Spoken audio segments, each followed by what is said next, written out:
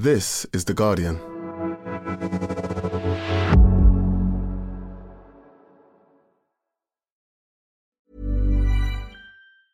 Normally, being a little extra might be a bit much, but not when it comes to healthcare. That's why United Healthcare's Health Protector Guard fixed indemnity insurance plans, underwritten by Golden Rule Insurance Company, supplement your primary plan so you manage out-of-pocket costs. Learn more at uh1.com. Finding your perfect home was hard, but thanks to Burrow, furnishing it has never been easier.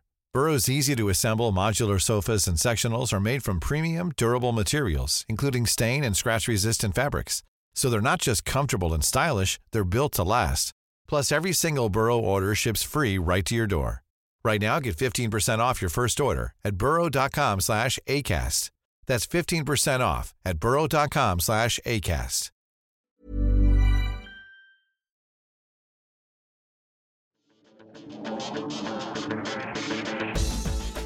Hello and welcome to the Guardian Football Weekly, and surely nothing could possibly happen on Sunday to keep Reece Nelson from being the headline of the weekend. And then Liverpool 7, bracket 7, Manchester United 0. Where on earth did that come from? Should we attempt to read too much into it? Can Gakpo and Nunez be Firmino and Mane in Klopp's Liverpool Mark II? And should we stop asking if Eric Ten Hag's men are in the title race? And then it's time for Reece. What an amazing strike in an amazing game. Bournemouth players collapsing like a team of Sami Kafurs as the ball flew into Neto's net in the 98th minute. And then for reasons only they will know, the Arsenal players, managers, fans and Ian Wright celebrated. What on earth is that all about? Also today, Manchester City proved just too clinical for Newcastle, whose poor run continues. Are the bottom 9 all in crisis? West Ham surely are, battered at Brighton. Big wins down there for Southampton and Wolves. Who knew Adama Traore could guide a side-foot volley in off the bar from the edge of the box? Graham Potter finally sees his side score a goal. Maybe it'll all be all right. And then there's Arsenal's win, the Conti Cup, a bit of EFL, some wildlife-based apologies, your questions, and that's today's Guardian Football Weekly. On the panel today, Barry Glendenning, welcome. Hello, Max. Hello, Robin Cowan. Good morning, Max. And the remaining all-new Barney Ronnie. Welcome, Barney. Hi, Max. Thank you so much. Hendrik says, usually this season I've been annoyed that you've not led the pod enough with the league leaders. But tomorrow, if you lead off with another subject, I will totally understand. Yes, Liverpool 7, Manchester United 0. Lots of questions on this. Richard says, can Barry clarify if he still thinks Liverpool are at risk of falling into a relegation battle? Stephen says, as a Manchester United fan, really keen to know the latest on your Subaru. If you do about 50 minutes on that.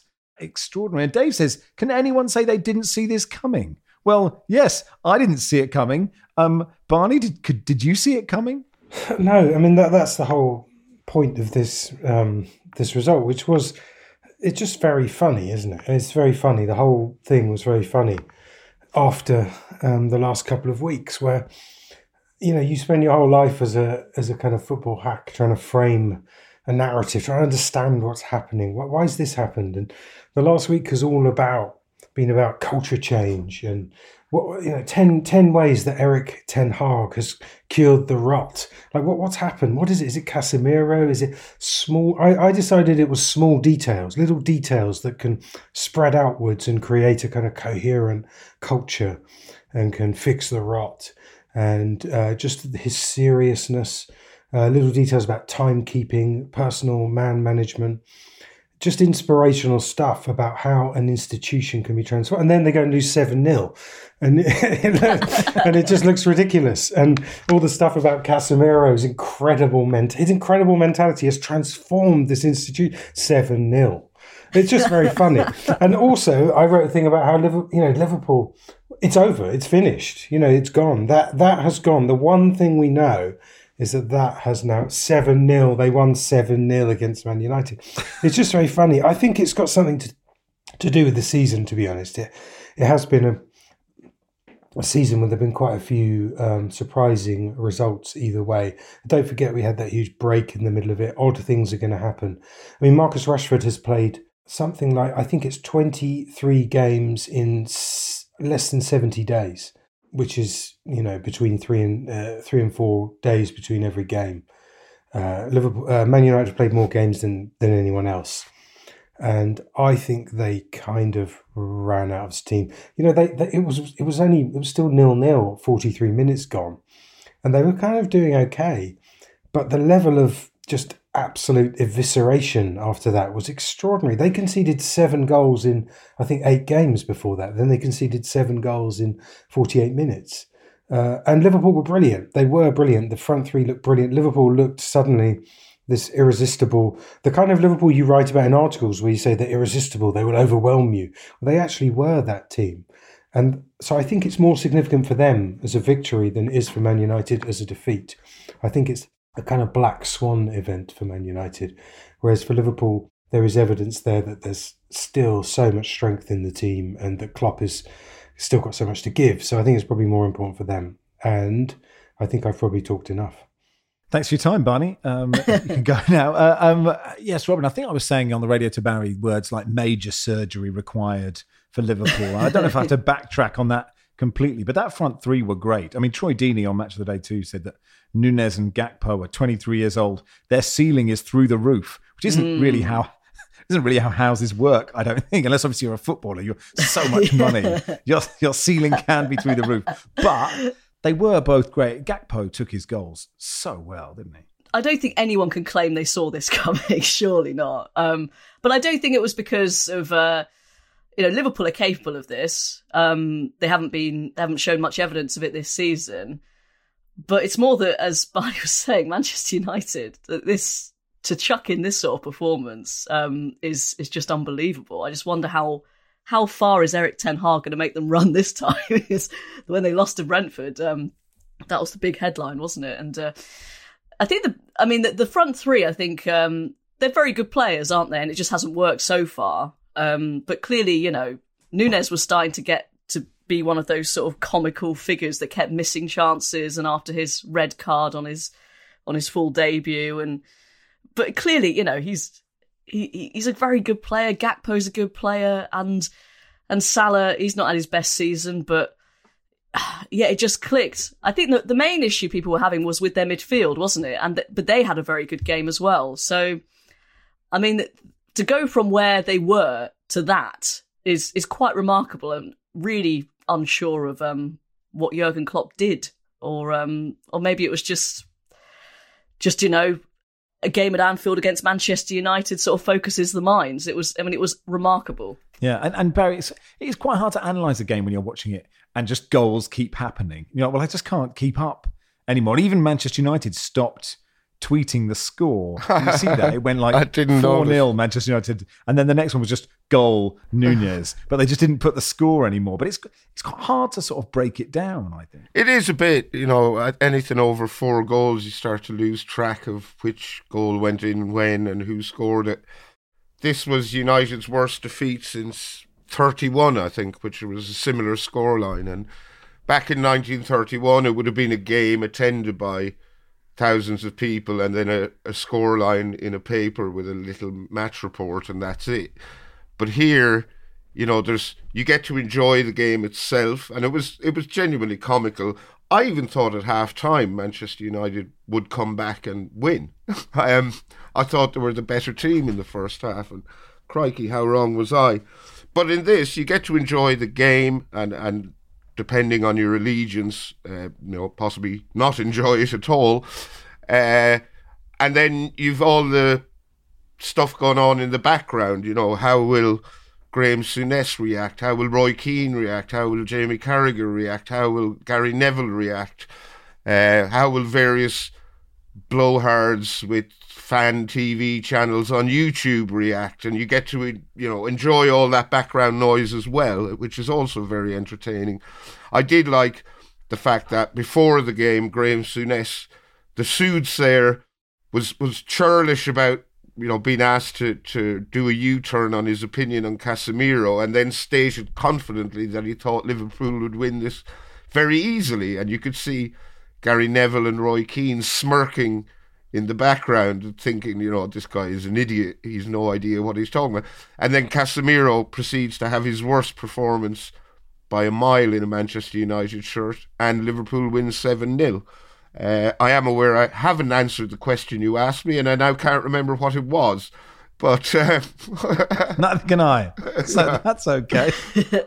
I'll go to Barney. What did you make of? I mean, because it's quite hard when you're trying to work out. I mean, Liverpool were brilliant, United were terrible, but the most fun part of this was watching the kind of collapse of this team that have been so brilliant, and then watching them, I don't say they turn on each other like, is that spiders after they've mated or whatever, but like Bruno Fernandes kind of waving his arms, it's sort of everywhere, just like constantly furious, and then basically asking to be substituted. It's just absolutely brilliant. Yeah, there's a lot of reaction about Bruno Fernandes. Is he fit to wear the armband and stuff like that, which people like. It's a good discussion, but I don't know. I mean, he's been a really good player for Man United through some difficult times. I don't for a second think that he's a problem or the reason why they lost that game. He basically kind of has an annoying face and an annoying manner, and when things go wrong, people tend to kind of pick him out. They had an argument after the Carabao Cup final, him and Casemiro, and that was because they were winners. That's how much of a winner he is. But now being upset means that that's how much of a loser he is. I mean, he's a good player, and he's a very intelligent player. He absolutely immersed in the game. He's one of those players who goes home and watches the game back instantly when he gets home and analyses everything, analyses his own performance. And will probably end up being a manager. I don't for a second think Bruno Fernandes is a problem at Man United or should be stripped of the armband or what have you. But it is. I think there is a thing about systems teams. Sorry to go back to your question. Football there's a lot of really regulated sort of pattern play, and Carlo Ancelotti has talked about solving Liverpool. But he feels he can solve them because they play in a formulaic way, which is interesting. I don't know how much he really believes that, or it's kind of mind gamesy stuff. But I think that you have seen quite a lot of big defeats where something goes wrong in a team's system.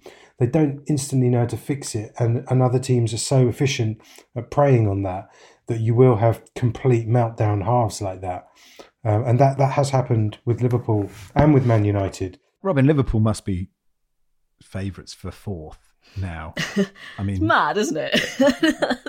Yeah, it is mad. But I mean, they've had 5 consecutive clean sheets. Obviously, within that, in the league, they were hammered by Real Madrid. And then you sort of watched that yesterday, and this is obviously recency bias. The last thing I watched them do was eviscerate quite a good team 7-0, but they couldn't go to the Bernabeu and do something, could they? Well, I think they could. Real Madrid again. They're not doing very well in the league. I think they drew a 0-0 with Betis, so I think at the weekend, Barcelona are pretty much running away with the title, although Real Madrid in Champions League is just different gravy, isn't it? It's like almost no one can stop them. They can be terrible, and they managed to dig out a result. I think they can do. This will give them so much confidence. I mean, it's unlikely, but it just seems to be so similar to that season where they started terribly, and then they had that, Alisson header, and then they managed to get third, I think, not even fourth. They got third, and it's just so familiar to that. And they just, if they can keep this going, and this is not a one-off result, then I think they are favourites for fourth, because as we've seen, Spurs and Newcastle are now just starting to go the other way at the crucial moment. So I think that they might be from what looked like an absolutely impossible position. The whole thing's odd. How Spurs, as far as I can tell, have lost every single game they played this season. They lose every time, so, and they're fourth. How has that happened? Eric Dyer constantly looking miffed at another goal going in, and they're still in fourth place. We'll get to them. I mean, Barry, at the same point, it's like, is this just Eric Ten Hag had done so many things right, and you just felt like Manchester United were getting to a place where they were going to maybe even push for the title, unlikely, but possibly. And you wonder is it better to lose 7-0 so everyone goes, hang on, lads, like a 1-0 defeat, you go, everything was fine and we'll crack on. In a stupid way, is that better than everyone goes, shit, we're not as good as we thought we were? Was that a really stupid question? I don't know. Yeah, I don't know how much you can read into this until you see how they react. There's so many players had a shocking day at the office. Players making mistakes you wouldn't expect them to make. Anthony was awful. Casemiro, Fernandes, Sabitzer all giving the ball away, and that sloppiness leading to goals. Liverpool's absolute ruthlessness in front of goal.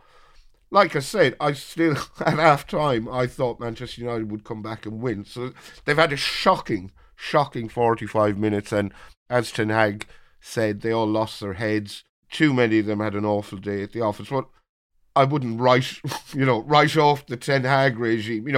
Before this game, as Barney has pointed out, he's been praised to the high heavens for the manner in which he changed the culture at the club. So, yeah, let's wait and see what happens. There must have been someone on a radio phone who said they never should have got rid of Ronaldo yesterday after all that. Yeah, you're absolutely right. He would have changed it, wouldn't he? It's worth mentioning Bobby Firmino as well, who announced he's leaving Liverpool. And I was really surprised to hear that under Jurgen Klopp, he has made the most appearances of anybody and has been just so central to, Liverpool Mark 1. And we'll see if, Gakpo can go through the roof of the ceiling and become the next Bobby Firmino. Let's go to the Emirates. Utterly amazing game this. Bournemouth were 2-0 up. I mean, they scored quicker than anyone has ever run the 100 metres. And then, you can score too early. I'm sure Bournemouth fans thinking that really is too early. And then the last kick of the game, basically, the left foot of Reece Nelson. Richards, how much will the Reece Nelson statue cost? Barney, it was just a pure, like, if you're a Bournemouth player, you'd have gone, do you know what? I will take that. Reece Nelson swinging his left foot in the 98th minute would probably get a point here. Yeah, and it was a genuine half volley, which is a rare thing. And his weaker foot. It's an amazing story for so many reasons within one game. I really like Reece Nelson, and I'm really pleased he's had that moment. He's an Arsenal kid. He comes from the Old Kent Road around there. I think he may have gone to the same school as David Hay around there. But he's a nice kid who kind of lost his way a little bit, who seemed to be lacking. It's a bit vague, but he seemed to lack motivation. He wasn't fierce and hungry and vicious enough. That was the feeling about him. But incredibly talented. He was in the England under-17 team that reached, I think, the final of that competition. And everybody always knew he had this ability, but he's like a mild, nice person. He went to Feyenoord and he was bowled over by professional training there. There was a sort of bit of a problem, like, we can't keep this kid here. But Arteta's handled him really well. He's spoken really publicly and quite warmly about his change in attitude, about how he really believes in him. And to send him on for a substitute, when the title's slipping away, you need a goal. That in itself is a massive vote of confidence. And to then see it sort of pay off, and the celebrations were so nice. His celebration of the goal was more sort of relief. I mean, that's something he's worked towards since he was 6 years old. It was just a really nice moment, and he was very humble afterwards. And I'm really pleased for him. And there's some likable things about the team and the club. I mean, I'm not a supporter of any of these teams, but it's hard not to will them on when you see things like that. Max asks, Robin, how would you have commentated on the Reece Nelson goal? A Nelson Aguero moment? A subdued cool as you like? A Ray Hudson inexplicable and unhinged folksy aphorism? What would you have done? Just let the mood take you, I guess. I think so, yeah. Well, Steve Wilson did a great job because he basically just didn't say anything, because you didn't need to. Just the pictures said everything. The crowd, you could hear them. It was perfect. And I just can't decide whether, the romantic in me is, this is fate. Arsenal are going to win the title because of these setbacks, and then they're overcoming them. But then if you're, I don't know, the sort of more forensic view would be, that's twice now against Villa and Bournemouth. They've sort of got away with being a bit sloppy, and just, I know we'll go on to City a bit later, but they seem to just look a bit more in control. So I don't know. I mean, I think, and people were also, it was interesting, they were likening this to, do you remember when Leicester won the title and Jamie Vardy, I think, got suspended and Joa had to come in? He scored a really crucial goal against someone. And so, yeah, it might just be meant to be, but I'm not sure, because they just do look a bit vulnerable. And it will be interesting to see. How seriously they take the Europa League. That might come into it, I guess. Good teams always win at the end. Do you remember Vincent Kompany's ridiculous goal from outside the box for Man City? Man United winning all those games late on when they were really good. It's kind of because you're good that you tend to have that incredible luck. I mean, That's my feeling. I think also he had to rest players for this game, so Xhaka didn't start, and they'd played so many games recently, and that was obviously thought Bournemouth at home we can sort of get away with that, and that it was that extraordinary first goal that set the narrative for the day, because that shouldn't have happened. It should have been 0-0 after 20 minutes, and then Arsenal start to, Paperless was there. That's his nickname. Philip Billing is known as Paperless among the other players, like Paperless Billing. No, sorry. It took me a second. Yeah, it's very good. A second, I was sad about it. He did once, when he had blonde streaks, he himself tweeted a picture of himself next to a llama, and he looked extraordinarily like the llama. But since the blonde streaks have gone, he no longer really looks like a llama. But yeah, I'm disappointed in myself, Barney. Yeah, it's true. I'm disappointed in myself for not getting paperless billing as quickly as I should have done.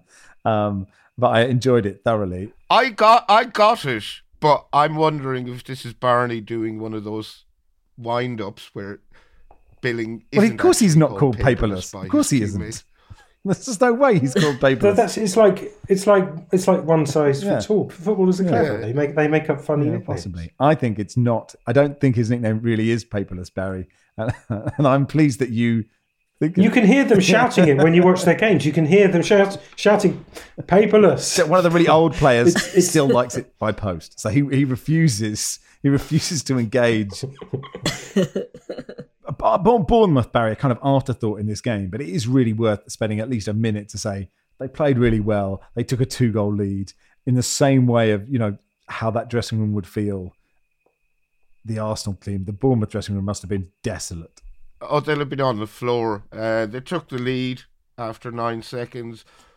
They should have gone 2 up when Billing crossed to Django Ouattara, who missed a good... Well, it was an excellent save from Ramsdale, to be fair. And, yeah, so they could conceivably have been 3-0 up. Good performance, but an absolute heartbreaker of an ending. And, again, we'll have to wait and see what kind of effect that has on them. They got Liverpool next, so... Ouch. Yeah. They owe them as well, don't they? So... God, that is fascinating. That's great. That's great from the fixture. Great work from the fixture computer. Well done. Well done, you. That'll do for part 1. Part 2 will begin at the Etihad. Normally, being a little extra can be a bit much. But when it comes to healthcare, it pays to be extra. And United Healthcare makes it easy with Health Protector Guard fixed indemnity insurance plans. Underwritten by Golden Rule Insurance Company, they supplement your primary plan, helping you manage out-of-pocket costs without the usual requirements and restrictions like deductibles and enrollment periods. So when it comes to covering your medical bills, you can feel good about being a little extra. Visit uh1.com to find the Health Protector Guard plan for you. Finding your perfect home was hard, but thanks to Burrow, furnishing it has never been easier. Burrow's easy-to-assemble modular sofas and sectionals are made from premium, durable materials, including stain and scratch-resistant fabrics. So they're not just comfortable and stylish, they're built to last. Plus, every single Burrow order ships free right to your door. Right now, get 15% off your first order at burrow.com/ACAST. That's 15% off at burrow.com/ACAST.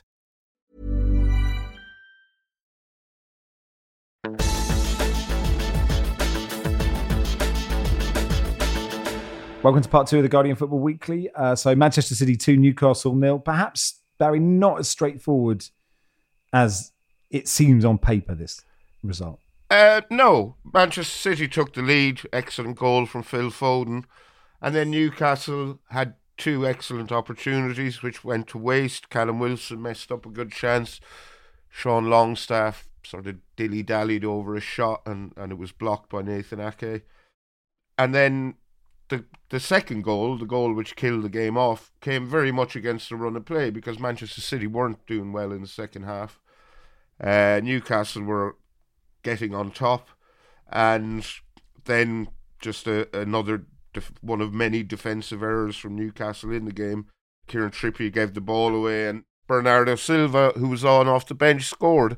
That kind of was the slapdown Man City needed to give Newcastle in this battle of the state-owned behemoths, and it was game over. So it's sort of been the story of Newcastle's life in recent weeks. They're playing reasonably well, but not scoring goals. The goals pretty much dried up, and they seem to be on the slide. It's 1 win in 8 for them, 1 in 7 in the Premier League, 3 consecutive defeats, and it'd be interesting to see how things go at St James's Park. If this, they were playing above themselves for the first half of the season, but things are starting to go a bit pear-shaped. But you would say on that, Barney, that given the squad that Eddie Howe has, and yes, they've spent quite a lot of money, but to be in, fourth for so long, and is it fifth they are now, is actually, they are still outperforming where they should be as a set of players, you'd say. I guess so, yeah. I mean, there's still a lot of slightly underinvested parts of the team. Well, they did spend more than Real Madrid and Barcelona combined over the last year.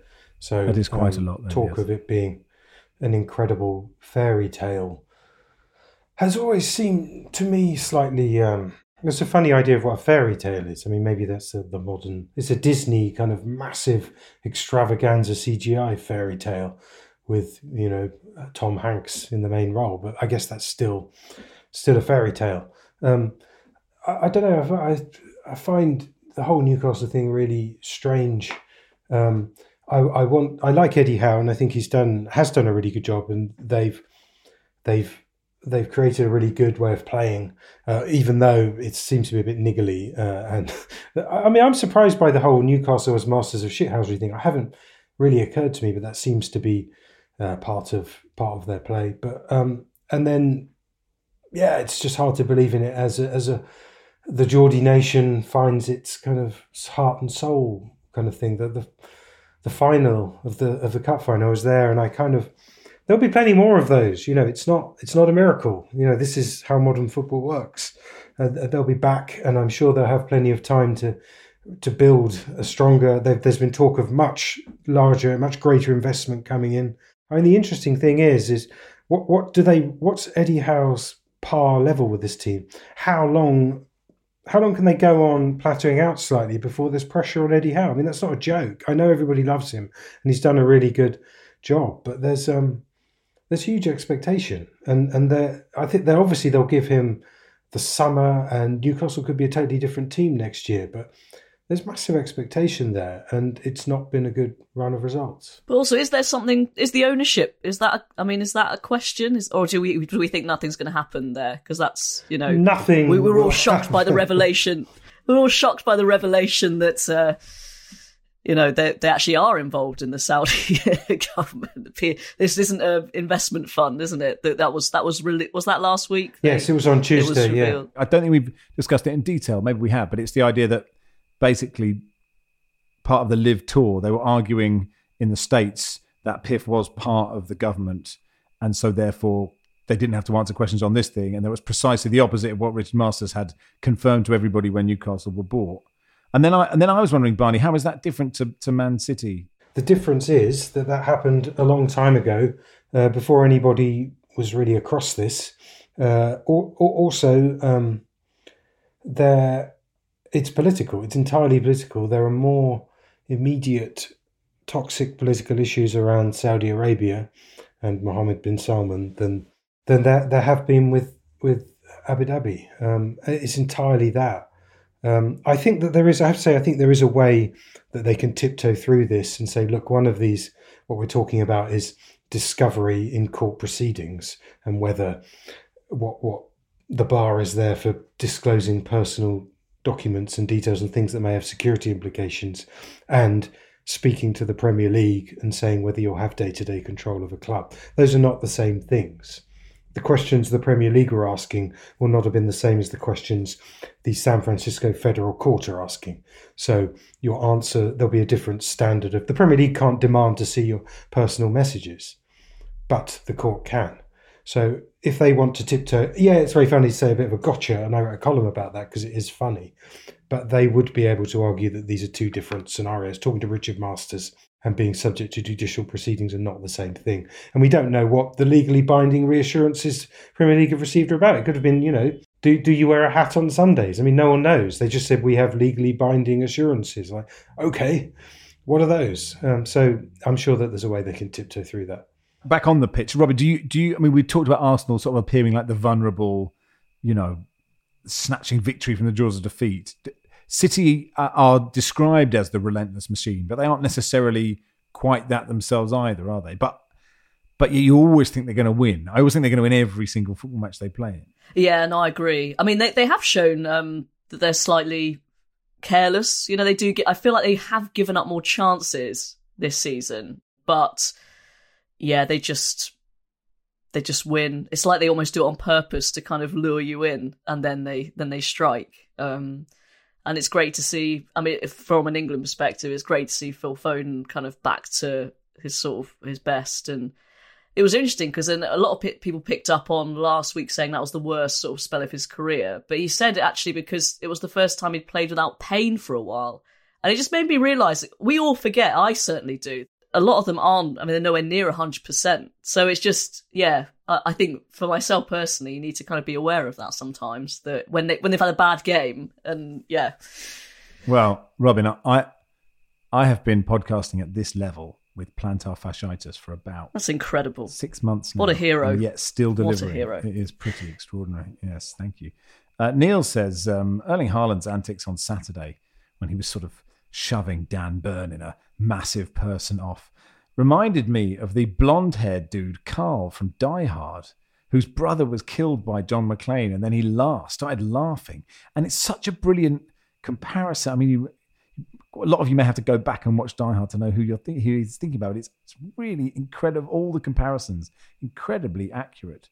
He says, definitely Max Zorin from View to a Kill. And I presume it's the same person. I don't know that reference. Does any other player have this kind of acting range? Do you follow any of that, Barry? I get the Die Hard reference, not the Bond one. Was that Christopher Walken? It may have been Christopher Walken. I think he was a blonde, cackling villain in that film. I think that was Roger Moore's final Bond, where he looked... Right. His legs had gone. Are you saying Roger Moore's legs had gone? His legs had gone. He can't do it. His legs had gone at that point. They could only have Christopher Walken as the baddie he could deal with. The guy from Die Hard, Carl, he was a really fascinating thing. He actually sadly died, I think recently. Or certainly I read his obituary recently. He was a ballet dancer, and he, I think, defected from the Soviet Union. And that was his big breakout role. He previously played a slightly evil but seductive conductor in the Tom Hanks vehicle Money Pit. And he then, after Die Hard, he refused to play evil kind of guys or Soviet Union type people or Ivan Drago figures. He refused to be cast along those lines because he thought it was... And he kind of got slightly frozen out of Hollywood. And ended up sort of living alone in his flat and being a slightly sort of sad alcoholic figure. And he was a very soulful kind of lovely guy, as I'm sure Erling Haaland is as well. Anyway, Haaland and Grealish's time wasting at the end was lots of fun, wasn't it? Keeping the ball in the corner, constantly twatting it against Newcastle players. And an oversight on Loris Karius's gloves for the League Cup final. A formal apology to producer Joel, because he put it in the script and I left it out. Sanjay Bandari from Kick It Out says, great listen, the pod. Disappointed neither Troy or Max raised the big question from the final. Was Karius wearing gardening gloves or falconry gloves? They are quite incredible. I mean, it's worth searching them out. They're definitely not goalkeeper gloves. They're just like, have you got any old gloves, Mum? I'm going out to play. Well, falconry is the national sport of Saudi Arabia, so he may well have borrowed the gloves from Mohammed bin Salman or one of the other board members. Likely. Brighton 4, West Ham 0. Rob says West Ham are doomed if they don't get rid of Moyes. Why are you all giving him such an easy ride? His management since January 2022 has been awful in the league, still in a job because he had a good European run. He even turned on the away fans after the game. Not acceptable. Robin, why are you giving David Moyes such an easy ride? It's interesting that the board really there's no appetite to get rid of him at all, is there? It's odd because it just seems like when they reach the point he needs to go, he somehow pulls out the bag. But no, it's been a dreadful, dreadful season. And once again, they've spent a lot and it's almost made them worse from last season. I don't understand it. I think, I don't know who West Ham would get in, but I mean they're really in danger of relegation. They really are, and no, I don't. I'm very pleased I wasn't at the Brighton game because the last time I interviewed David Moyes was slightly uncomfortable. You know, he gives you that stare, which only he can do, and he's just not very comfortable answering those sorts of questions, particularly. So sack him, I say. No. It's like a Christopher Walken stare, isn't it? Yeah. Meanwhile, Brighton Barry are, continue to impress. That was a brilliant performance from them, and you'd have to say on the evidence of recent Brighton performances that they must be in with a shout of a top 4 finish. They have 3 games in hand over Tottenham. They have 2 in hand over Liverpool and Fulham, 1 over Newcastle, I think. And with the exception of Liverpool's second half performance against Manchester United, they're playing the best football of all those teams at the moment. Graham Potter left them in a good position, and Roberto De Zerbi has taken the baton and done more than his bit to make them better. It would be an astonishing achievement for them to finish in 4th place, but it looks doable. Favourite goal of the weekend, I think, as well, Joel Veltman's chest. Oh, yeah. Such good distance on it. Yeah, it's a sort of powerful pectoral muscle he must have. And to do so when, basically so well marked as well. There was nobody near him. I mean, it was sort of insane. And he's just standing on the 6th. I mean, you're watching that going, that can't be real. He wasn't being marked and then a player drifted away. He just stood there. I think, if I remember it correctly, he just stood totally open in that bit.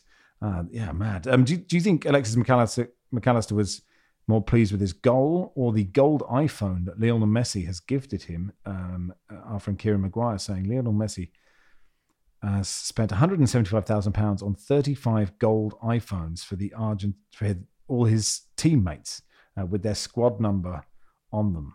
So that's a gold iPhone. What literally made of gold or gold coloured? Well, I'm not here to give you details. Well, you think quite heavy. I mean, it'd be really heavy. Because I always keep mine in my right pocket of my trousers. I think a gold one. If I had one of those, it'd probably be a real. I couldn't if I was running for a bus. That's true.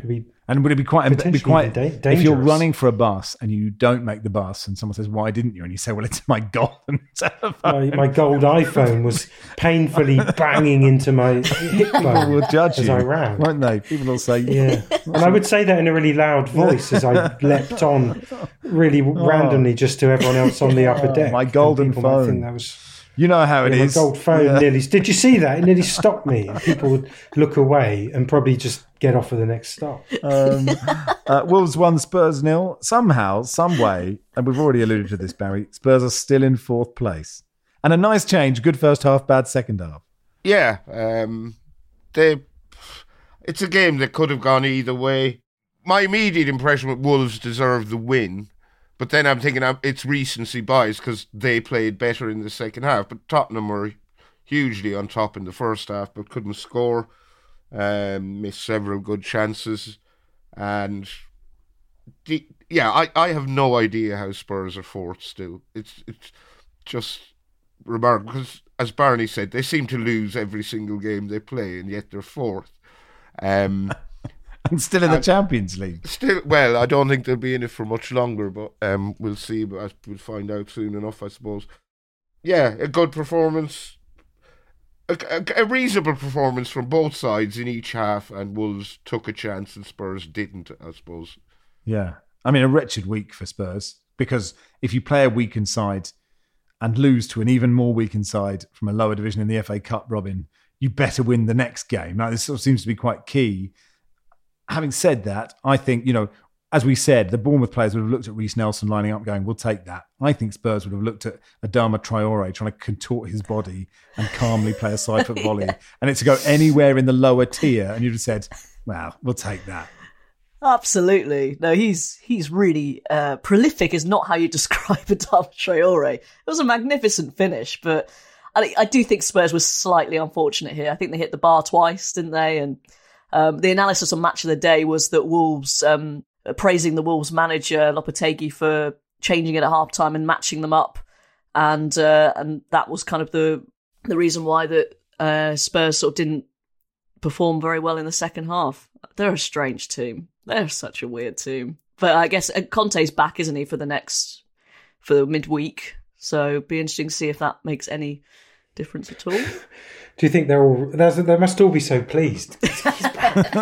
imagine the lift in the dressing room. They're so delighted. This could change everything. Anyway, that'll do for part 2. Part 3, we'll rattle through the rest of the Premier League. Selling a little or a lot? Shopify helps you do your thing however you cha-ching. Shopify is the global commerce platform that helps you sell at every stage of your business. From the launch your online shop stage to the first real-life store stage, all the way to the did we just hit a million orders stage. Shopify's there to help you grow. Shopify helps you turn browsers into buyers with the internet's best converting checkout. 36% better on average compared to other leading commerce platforms. Because businesses that grow with Shopify. Get a $1 per month trial period at shopify.com/work. Shopify.com/work.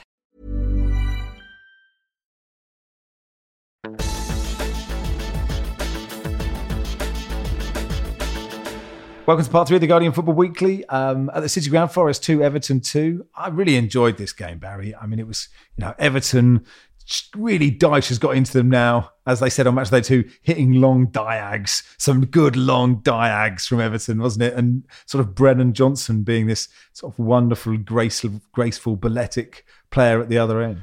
Yeah, this was a really good game, which kind of has been overshadowed by the Liverpool-Manchester United result. But I really enjoyed this. There was a lot of needle, a lot of snapping into tackles. Two teams really, really trying. And it also had the Sean Dyche's goal you've ever seen in Everton's second, where Jordan Pickford gets it launched from halfway, free kick. And then there's a Tarkowski header, a Keane flick, and Abdoulaye Doucouré heads it home from the edge of the 6-yard box. Just absolute textbook Dyche. Get it launched, header, goal. And you love to see it. And as you say, Brennan Johnson scored 2 fantastic goals for Forest. Dyche was a little bit... He and Gibbs White played very well. Afterwards, Sean Dyche was a little bit annoyed that Everton hadn't got a penalty for Jack Colbeck's challenge on Seamus Coleman. I wasn't sure whether it was a penalty or not, so I suppose it wasn't a clear and obvious error, if indeed it was an error at all. But really good game between two struggling sides, and Forest probably should have won. They were the better team towards the end, but a point each, which, is better than nothing. The only thing I wrote down about this game was Pickford's antics. And I don't think it's helpful. I really don't. He's got that thing of every time a goal goes in or something goes wrong, or even if he makes a save, of having this explosion of rage. Johnson's goal, brilliant goal. He kind of ruined it by smashing the ball away. After, when a goal goes in like that, as a goalie, you have a duty to either stand rooted, looking baffled, like, oh, that was so good, there's nothing I could do, or to dive, knowing you're not going to reach it, but just to make it look better. But I don't think it's a goalie who's just been scored past having a tantrum. I don't think it's good. It's like a batsman who's just got out. You have a duty to manage that moment of death properly. If you throw your bat or you shake your head or you make out there's unplayable out there, you're not helping the team. And I think it's the same with that kind of exculpatory, well, it's not my fault, it's your fault stuff. That kind of bothers me.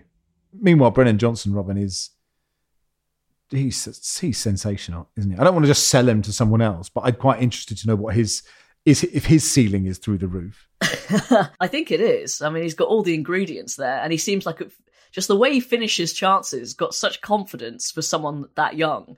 He's got pace, he's got the tricks, and he just seems to always make the right decision. And I think if they stay up, hopefully he'll stay. But it's an interesting one. It's slight Jack Grealish vibes because he's a sort of local lad. It's his team.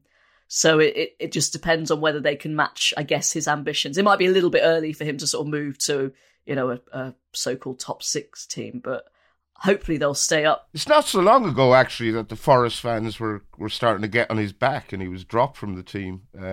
He didn't have a great start to the season, but tough start. He looks to the manner born now. Steve Cooper, it has to be said, Steve Cooper's done a really good job. It's a kind of anti-Potter, isn't it? We'll just throw players at you. But it seems to have really energised them. I don't see them going down at all.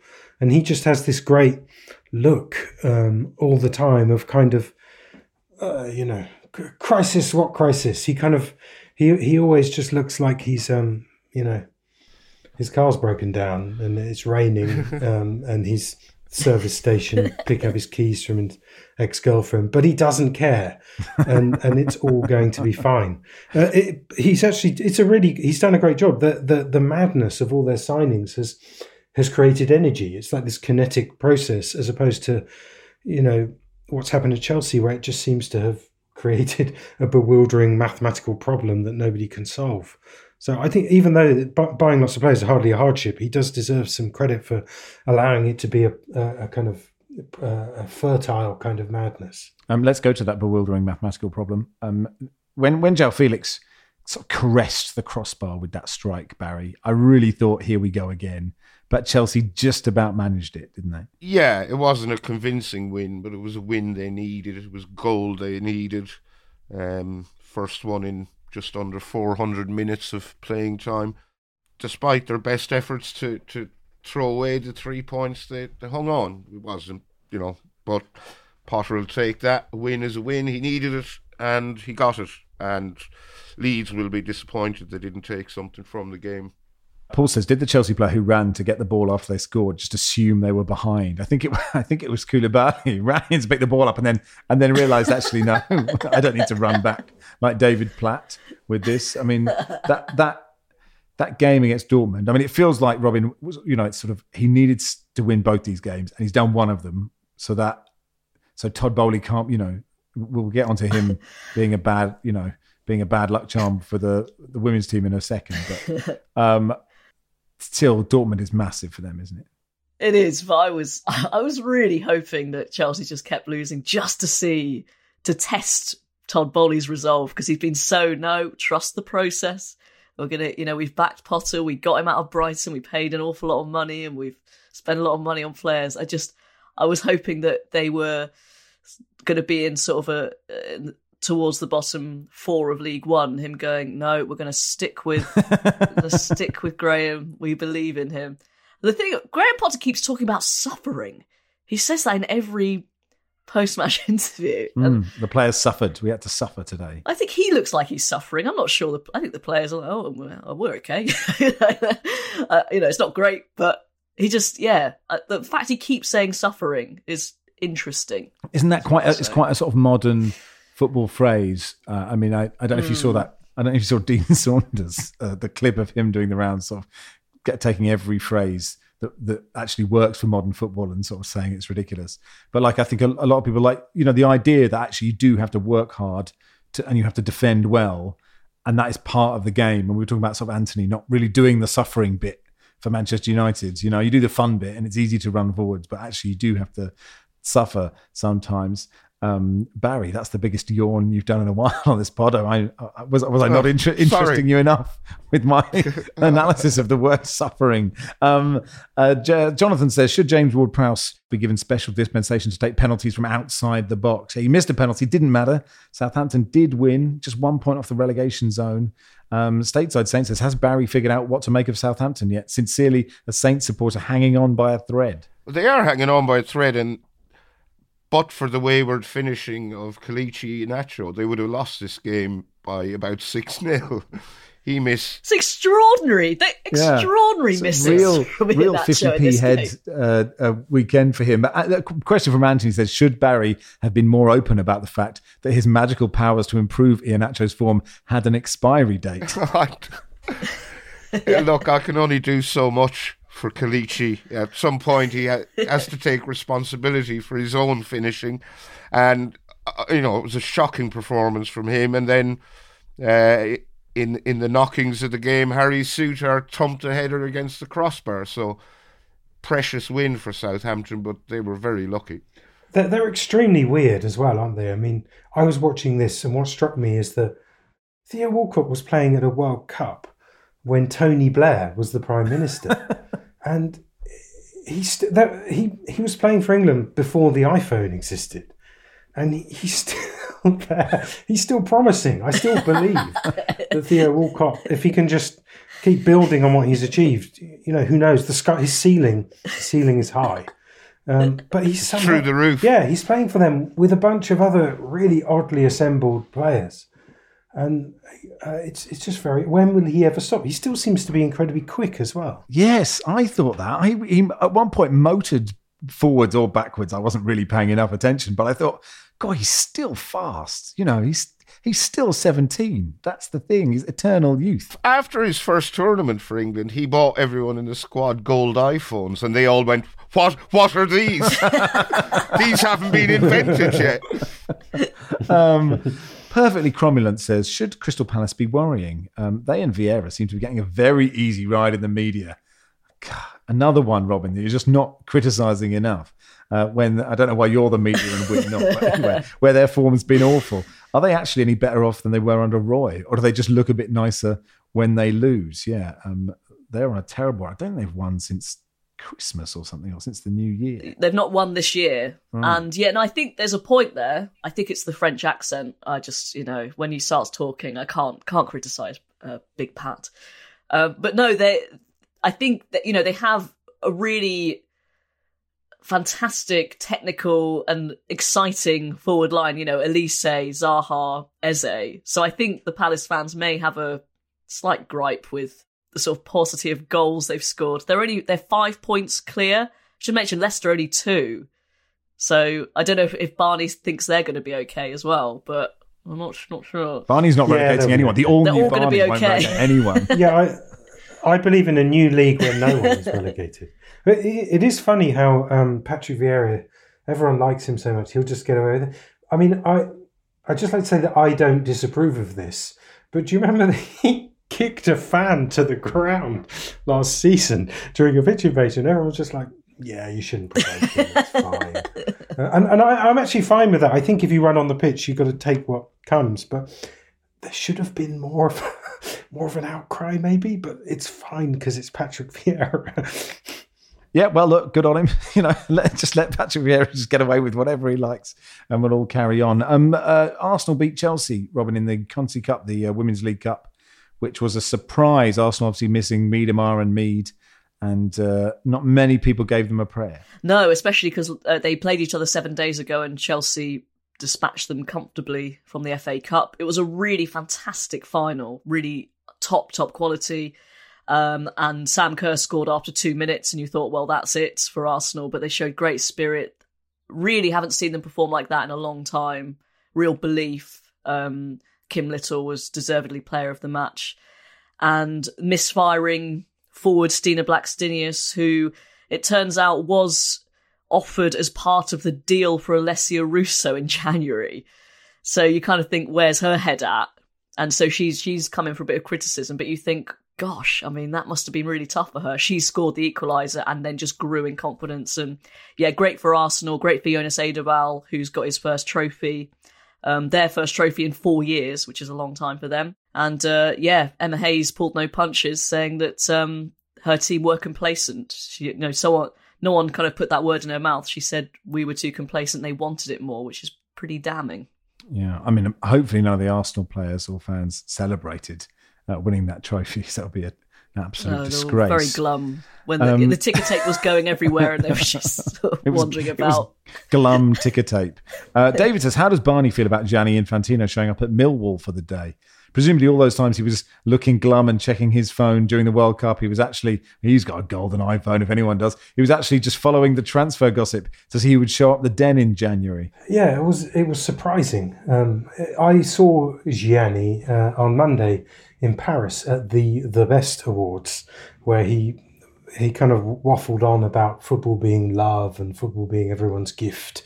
And the last thing he said in his speech was, enjoy football, as though this is clearly his gift to give. And then he followed that up by going to the Den, which all fits together perfectly.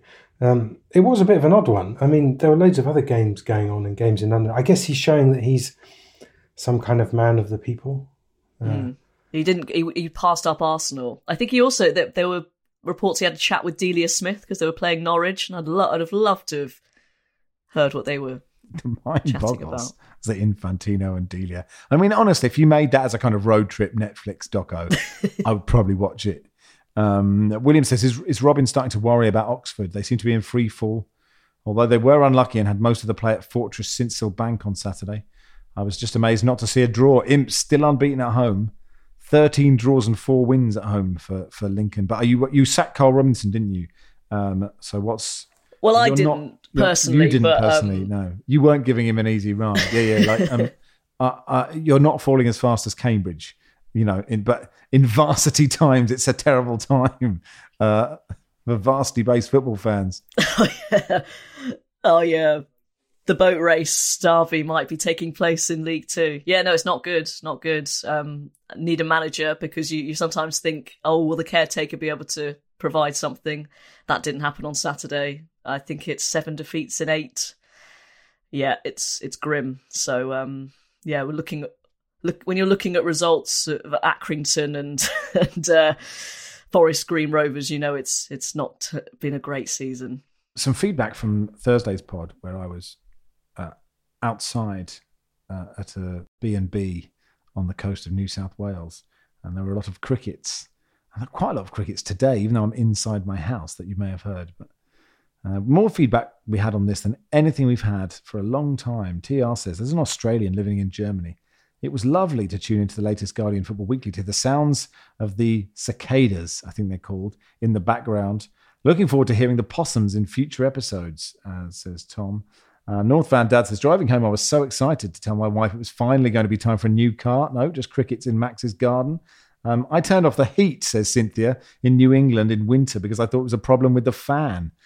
Steve says, I was looking around my kitchen for an electrical fault until I realised it was coming from the pod. Max's outside broadcast is a nightmare, says Smedic Mon. Took me a while to work out that his backyard's warbling insect bird marsupial was not my home's air conditioning, dishwasher, extractor fan, washing machine acting up. Thanks for the impromptu home inspection this morning. No more outside podcasts. Rich says, Carly Rae Jepsen is playing Glastonbury. Should we be expecting Barry to make a guest appearance for a duet, Max on the Stools? Are you in touch with Carly? Should we get in touch with Carly? I'm not in touch with Carly or Carly's people. I see that the Glastonbury lineup has come in for a lot of criticism. So if I can jazz it up a bit, I'd be happy to do that. What's the criticism? And would you help? Would you help solve the criticism? I don't think I would. I think the criticism is that it's too male heavy. Right. So adding a heavy male to the lineup is unlikely to make things better. And John finally says, will you drag the Subaru story out as long as Trevor Nelson's microwave? No, it's sitting outside my house and it is a blessed relief. So there we are. Oh, the end. Yeah, I know. It's good. So thank you to the police. Max, why do you have a Subaru?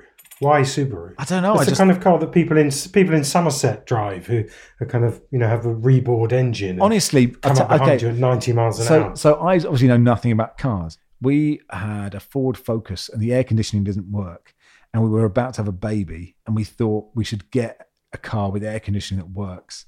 And then a mate of mine said, I know a car dealer called Ian. So I rang him up and said, have you got any cars with air conditioning that works and that beep when you reverse? Because I was really wanted a car that beeped when it reversed, because I'd never had that before. And he said, I got this one. It's even got a camera when it reverses. So I was like, all right, I'll take it. I didn't really care that it was a Subaru.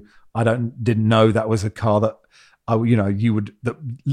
months later Barney Ronnie would frown upon. No, they're really good cars. It's really well made. Oh, right. They're real petrol head cars, but they're just kind of slightly frightening Whenever I see one, I think that I might be abducted and taken to a remote spot in the woods.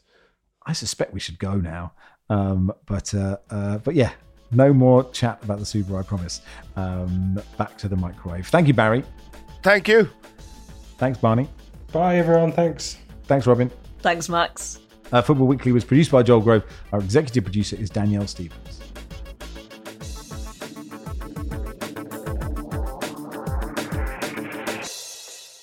This is The Guardian.